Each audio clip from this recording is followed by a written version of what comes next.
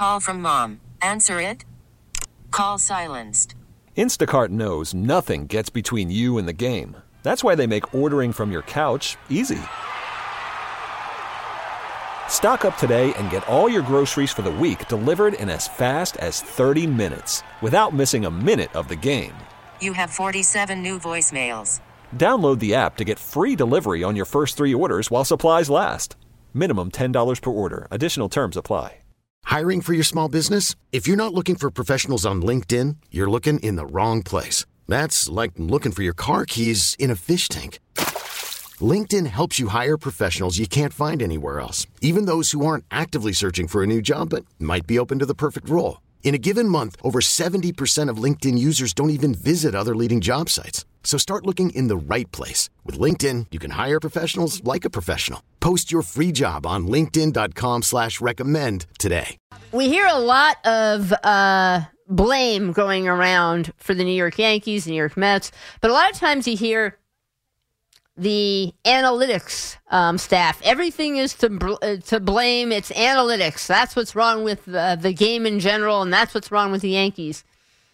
And I thought I would bring in someone who has expertise in this area to have, hopefully, an informed conversation about it. Mike Petriello, some of you may be familiar with his work. He, did a bunch of the StatCast broadcasts for ESPN. He's now at MLB.com, but he writes, Fangraphs, writes a lot on data and analytics and baseball. Hey, Mike, how are you? Welcome to the program. Good evening, Lori. I've been listening. Fun show so far. Thank you. So I wanted to start off with... I've had this conversation before where I try and say to people that analytics doesn't make bad decisions. It's just data. People make bad decisions using data. But let's start with, from your perspective, for somebody who is an expert in this area, how do you define analytics? I mean, it's information, right? Like the word analytics can mean so many different things, even between different teams, and people just sort of use it as a scare word almost, right? Like it means something I don't like and or don't understand, and it doesn't mean it's always right, certainly not. But I can't imagine there's a single fan out there who wants their team to be less informed or to have worse information, whether it's about trades or improving the way their guys are playing. And every time I hear this come up, like, oh, analytics is the reason we're losing. The question I've never seen answered is, which team out there are you trying to be? Like, which successful team is playing like it's 1985 anymore, right? Well, it's not the Dodgers, it's not the Rays, it's not the Orioles, like it's not the Braves, even though they don't talk about it very much. Like, who is this team? Because if you look at the teams that employ the fewest analysts, and there's not like great information about that, but it's generally considered to be like the Rockies, the White Sox, the A's, like, those are the teams you want to be? And no one ever has a good answer for that.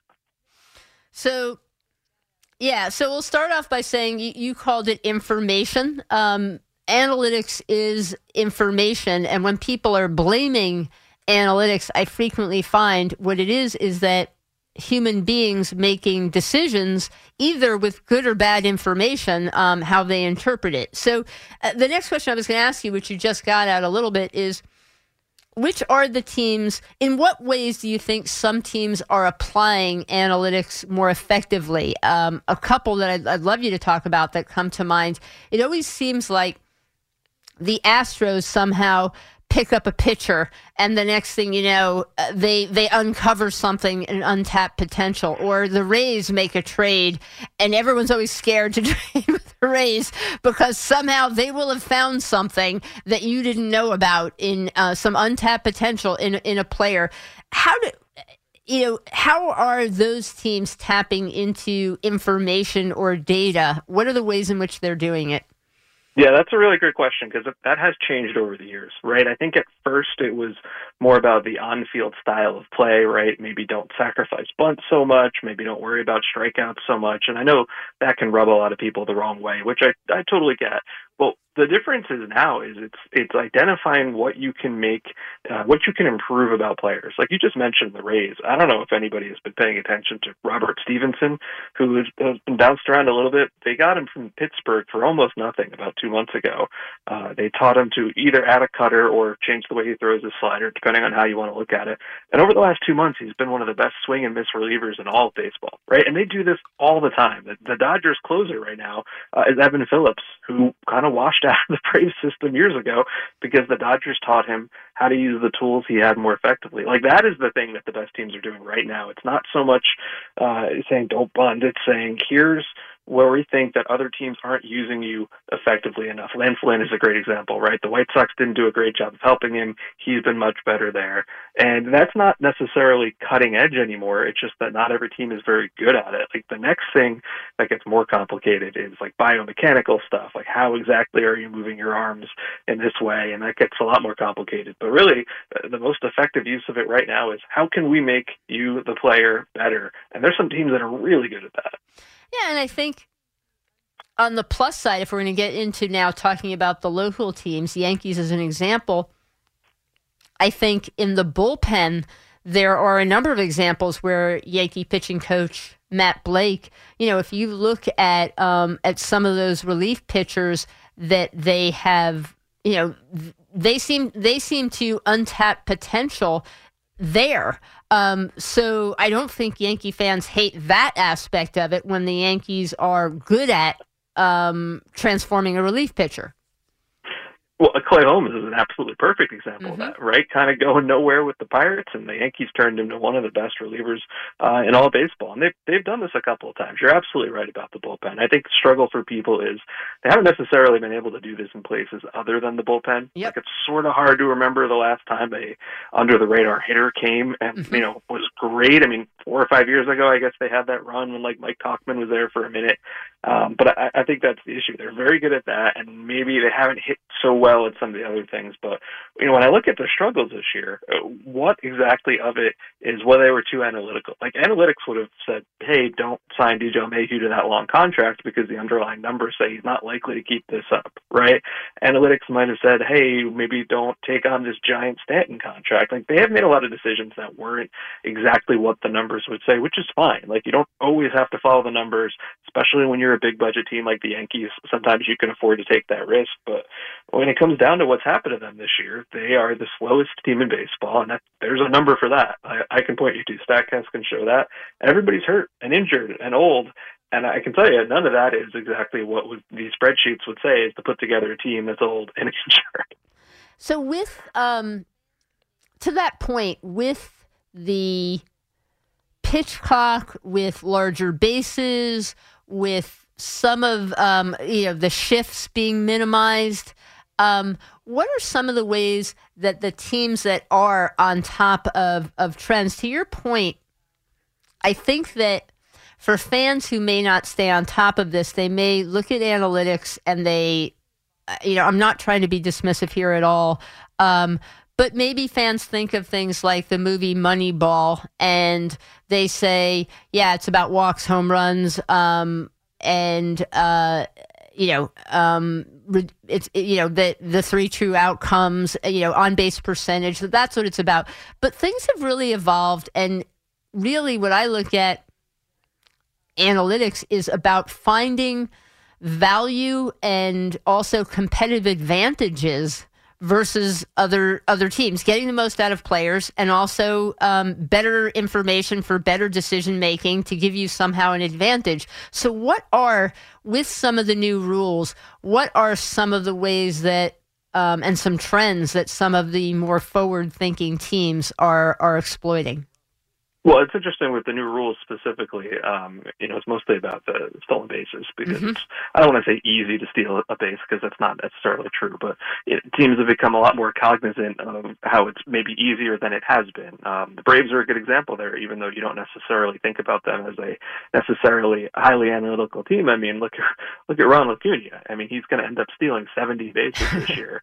And it's not because he's showing like elite speed on these stolen bases. It's because they are correctly realizing, A, like when is the right time to go, B, that the success rate is higher, and C, that it's worth the risk now. But really, if you think about the trends over the last couple of years, it's not necessarily tied to the new rules. Like, for example, I looked this up right before it came on because I wanted to see if it was true. The teams, the batting teams, with the lowest ground ball rate right now, Dodgers, Rangers, Mariners, maybe 3 playoff teams, depending on what happens. The teams with the highest ground ball rate, Marlins, White Sox, Nationals. Like, so much of this, I think, is about the changing style of play, like the getting the ball in the air. I don't even mean launch angle. I just mean like ground balls are death, bunt hits are death. The teams with the fewest bunt hits right now, Cubs, Dodgers, Braves, Mariners, Orioles. That's maybe 5 playoff teams right there. And I think that goes to a lot of it, too. It's just we have learned so much about what works and what doesn't work, and giving away an out for a base is almost never a good idea, and that's not the way people necessarily grew up watching baseball. And that can be a little difficult to see change. Like, I totally get that, but that's not going back. There's no rule that's going to change that back. Mm-hmm. Talking to Mike Petriello about baseball, about analytics, and about the New York Yankees so they had as their hitting coach Dylan Lawson, and he got fired. Stories written about how over the last few years, his approach to things has sort of permeated through the organization. They have struggled with player development. Then they shift to Sean Casey this season, fire Lawson. And Casey, a guy who, honestly, an MLB Network analyst, former player, no experience as a coach, but coming in and, kind of preaching an approach that maybe gets back to what fans would think of as those 90s teams, 2000s teams that Yankee fans love to grind out an at-bat, to take more pitches, some of that sort of an approach from Casey. So is it accurate to label one guy an analytics guy and not the other? Or how would you look at the approaches of those two and what they would sort of be preaching to the Yankees? I mean, I would say it's accurate to put that label on in the sense of that's what I've read. I don't know either of the men personally, so it's hard for me to say specifically what they're preaching. I know it was a very popular move, I think, because the offense was struggling, and I know that the previous coach had never played at any level of even the minors, and of course Casey had a nice long major league career. But I felt like it was almost unfair to Sean Casey because you look at what had happened with the injuries and the underperformance, and there was no way he was going to turn it around. I mean, to this point, he hasn't, right? The team's OPS is down like 20 points since it was at the end of the first half, and that's with Aaron Judge playing more often. And what's interesting to me is if you look at August so far, like they've played better than they have the last 2 months on offense. Not great, but better. And yet that's come with their highest strikeout rate month of the year. And you think about, well, what does analytics usually say? It says don't care too much about strikeouts as long as you're hitting with power. Now, the problem is they're not really hitting with power, Judge aside. And I haven't necessarily seen it show up, aside from what you said about working deeper into counts, more pitches per plate appearances, which is one of those things that I think people hear that and they say, this is great, we're working the count, we're getting deep. And there's just not a great correlation between that and success. Like, it's fine, but really what you want to do is you want to find the best pitch you're going to get, which sometimes is the first or second pitch, and you want to attack it. You don't want to get into 2 strike counts because the league-wide batting average on that, I don't have it in front of me, but it's something brutal, like 110. You don't want to get into 2 strike counts against the pitchers of today.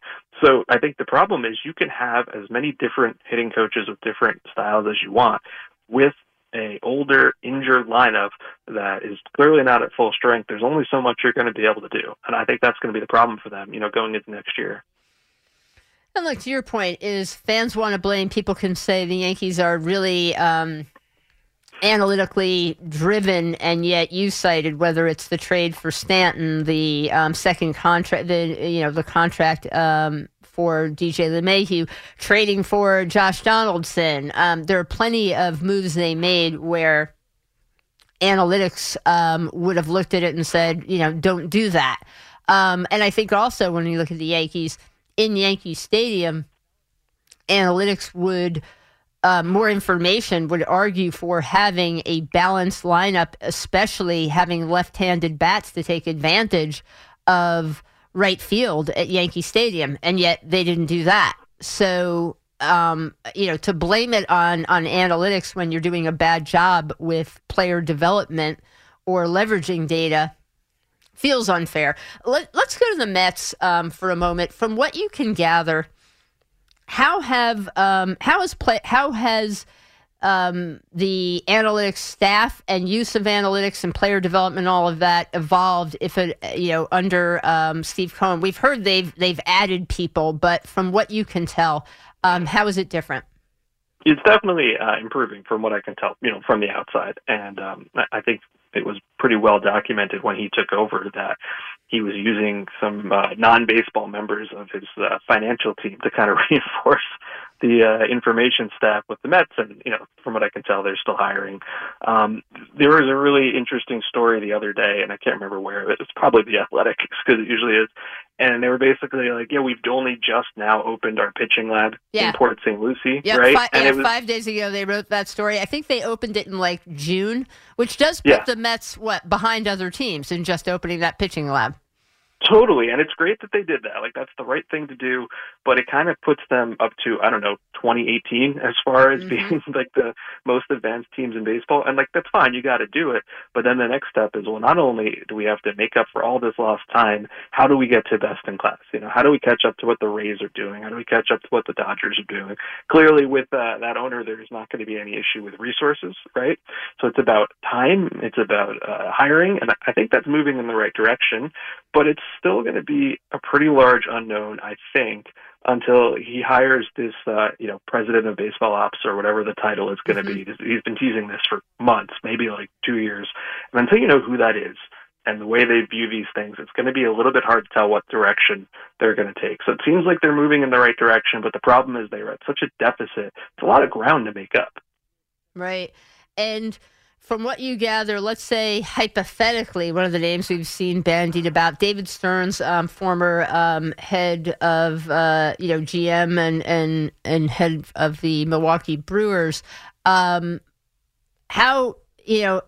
they don't have the same resources as Stearns would have with the Mets and Steve Cohen, but where are the Brewers in terms of leveraging analytics? Yeah, there's obviously, I can read the tea leaves as well as you can, right? And that seems to be the name everybody thinks it's going to be.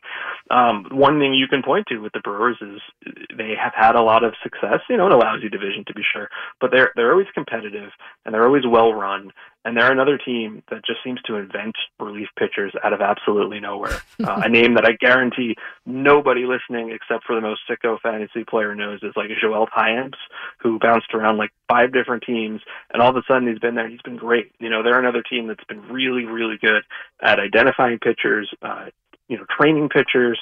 It hasn't been the same on the offensive side. I think we've learned that it's harder to do. As we just talked about with the Yankees, I don't want to say it's easy to create relievers, because if it was, everybody would do it, but it seems like it's easier to take a pitcher with one really good pitch and teach him how to be effective. It's harder to do it on the offensive side, and they've struggled with that.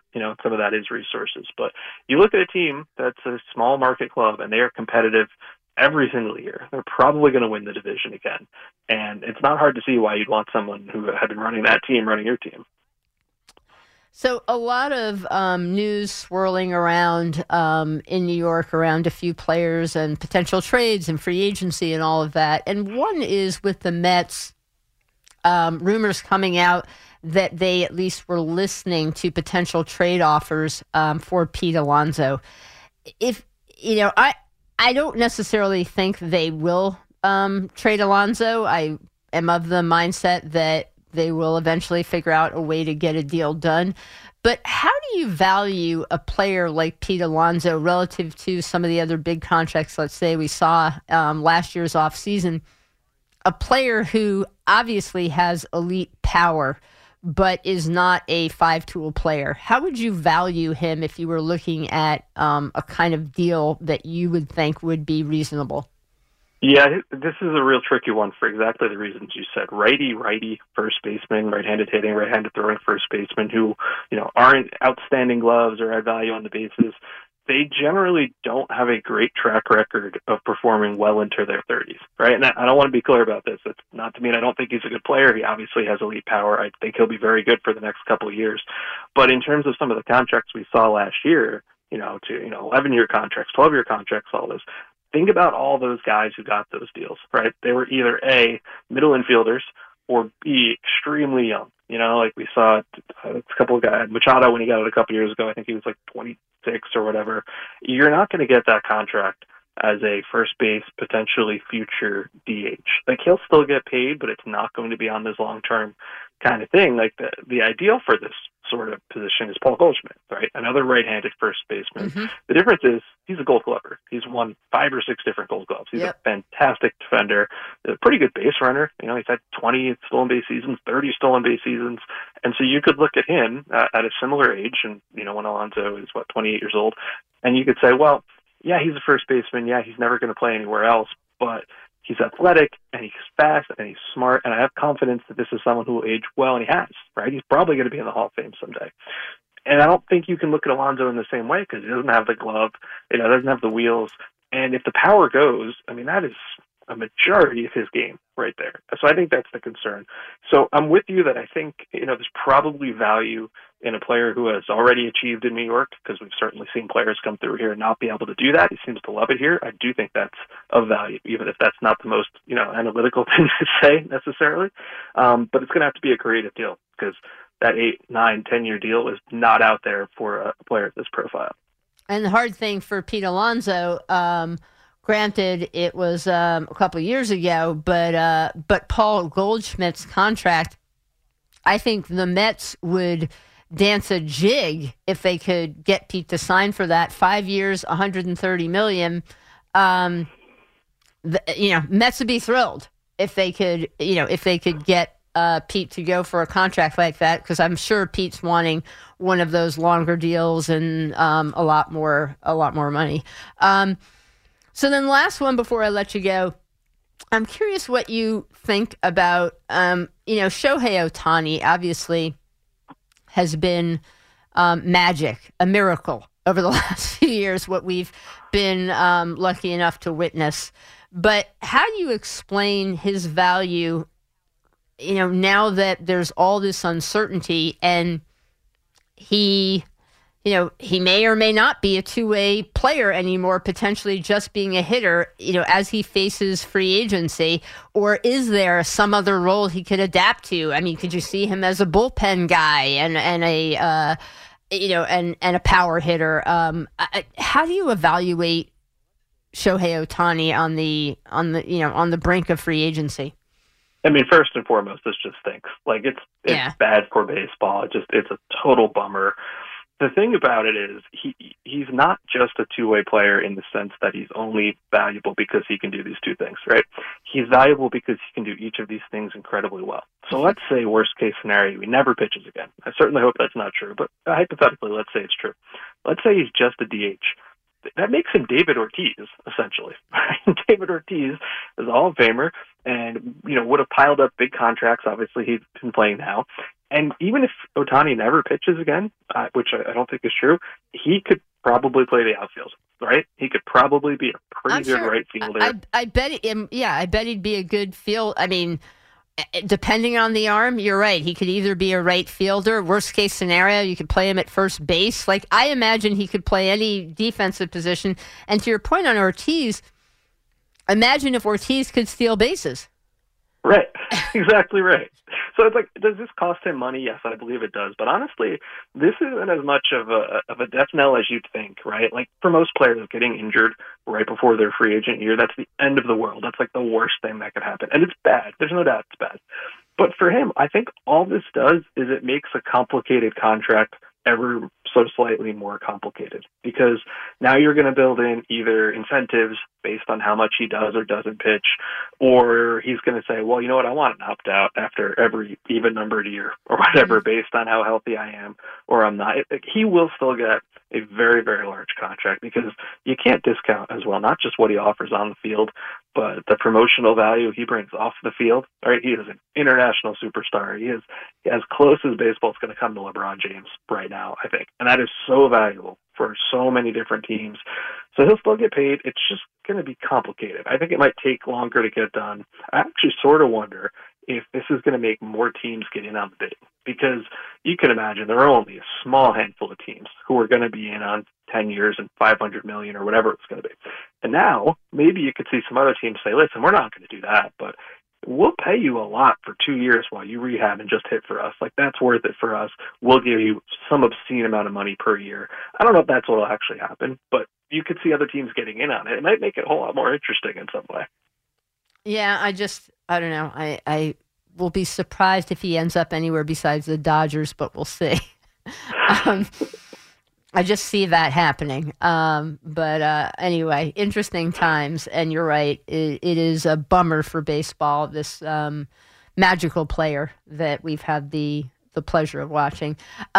Mike Petriello writes for MLB.com. Mike, what other projects, what should we be following you on at the moment? Well, whatever they call Twitter these days, I'm still there because I'm a glutton, Mike _Petriello. I'm going to write about the NL MVP race this week, Betts and Acuna. I am going to write about how the lineup order has changed. The number 2 spot is now more valuable than it's ever been. And if I can take a quick moment to promote something real silly, on Thursday I do play in a band. We're playing at Otto's Shrunken Head in Lower East Side. Come out, hang out, talk about baseball with us. It'll be fun. What instrument do you play? I'm a bass player. The band is called the Subway Ghosts, and it's funny. All 4 of us are baseball employees in some way, but it's not a baseball band. All right, and that is, sorry, say it again. Where is it? Otto's, the Shrunken Head on the Lower East Side on Thursday evening this week. All right, sounds good. A Renaissance man, Mike Petriello. Appreciate the time, and we'll catch up with you soon. Thanks, Larry. Take care. Listen to every MLB game live. In the deep left center field, it is high, it is far, it is gone. Stream minor league affiliates. The Midwest League home run leader. And watch the best baseball highlights and look-ins on MLB Big Inning. MLB At Bat is your all-in-one live baseball subscription for only $3.99 per month. Deep left field, it's gonna go. Alvarez ties the game. Subscribe to At Bat within the MLB app today. Major League Baseball trademarks used with permission.